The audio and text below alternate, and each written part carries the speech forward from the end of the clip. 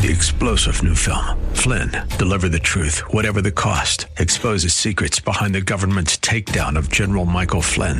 Flynn knew what the intel world had been up to. He ordered the first audit of the use of contractors. This set off alarm bells. He told the truth. He was the most dangerous person for Donald Trump to hire. They had to get rid of Flynn.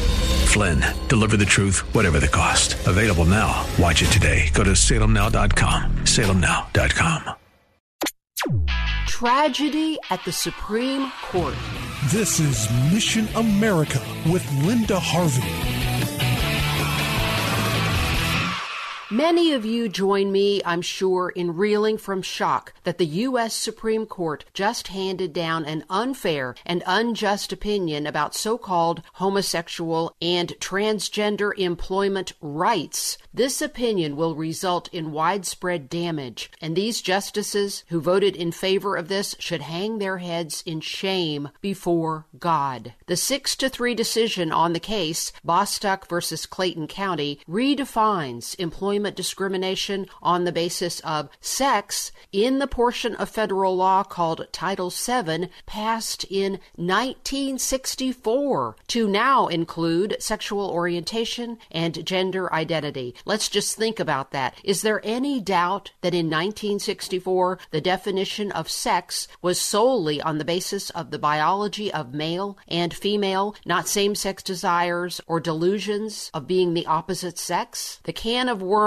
being opened here will be crawling throughout America for decades to come unless somehow another case comes before the High Court that retracts some or all of this. Here's a portion of the dissenting opinion written by Justices Thomas and Alito, and they said, quote, "As the briefing in these cases has warned, the position that the court now adopts will threaten freedom of religion, freedom of speech, and personal privacy and safety. No one should think that the court's decision represents an unalloyed victory for individual liberty," unquote. And that's so true. Males are now free to waltz into work as a female, and their employers can do nothing about it. 18-year-old girls who have mutilated their bodies to try to become male will now be able to sue the family restaurant that doesn't hire them. Restrooms, locker rooms, and women's shelters will be forced to allow males in female spaces. God help us. And this was always a solution in search of a problem. There are very few cases where people are fired today solely because of homosexual or gender deviant behavior. What this case represented is the key that opens every door to the fondest dreams of homosexual activists, and that is to be able to silence objectors and intimidate those who might possibly criticize or challenge whatever they demand. The workplace in America, friends, includes schools, camps, daycares, and youth organizations. This ruling empowers, by virtue of the threat of lawsuits, whatever form of expressing their lifestyle openly homosexual or gender-confused people decide they want, and neither parents nor employers will be able to stop them. My question is, when are pastors going to speak out? How long will they remain silent? How many vulnerable children will be corrupted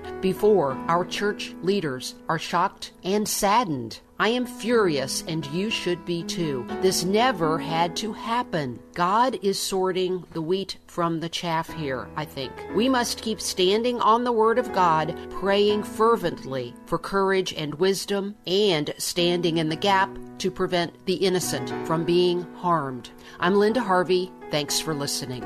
For more information and lots of news and Christian commentary on today's culture, log on to missionamerica.com. Be sure to listen to Mission America every Saturday afternoon at 1 here on AM 880 and 104.5 FM The Word, WRFD. And remember, with God, all things are still possible.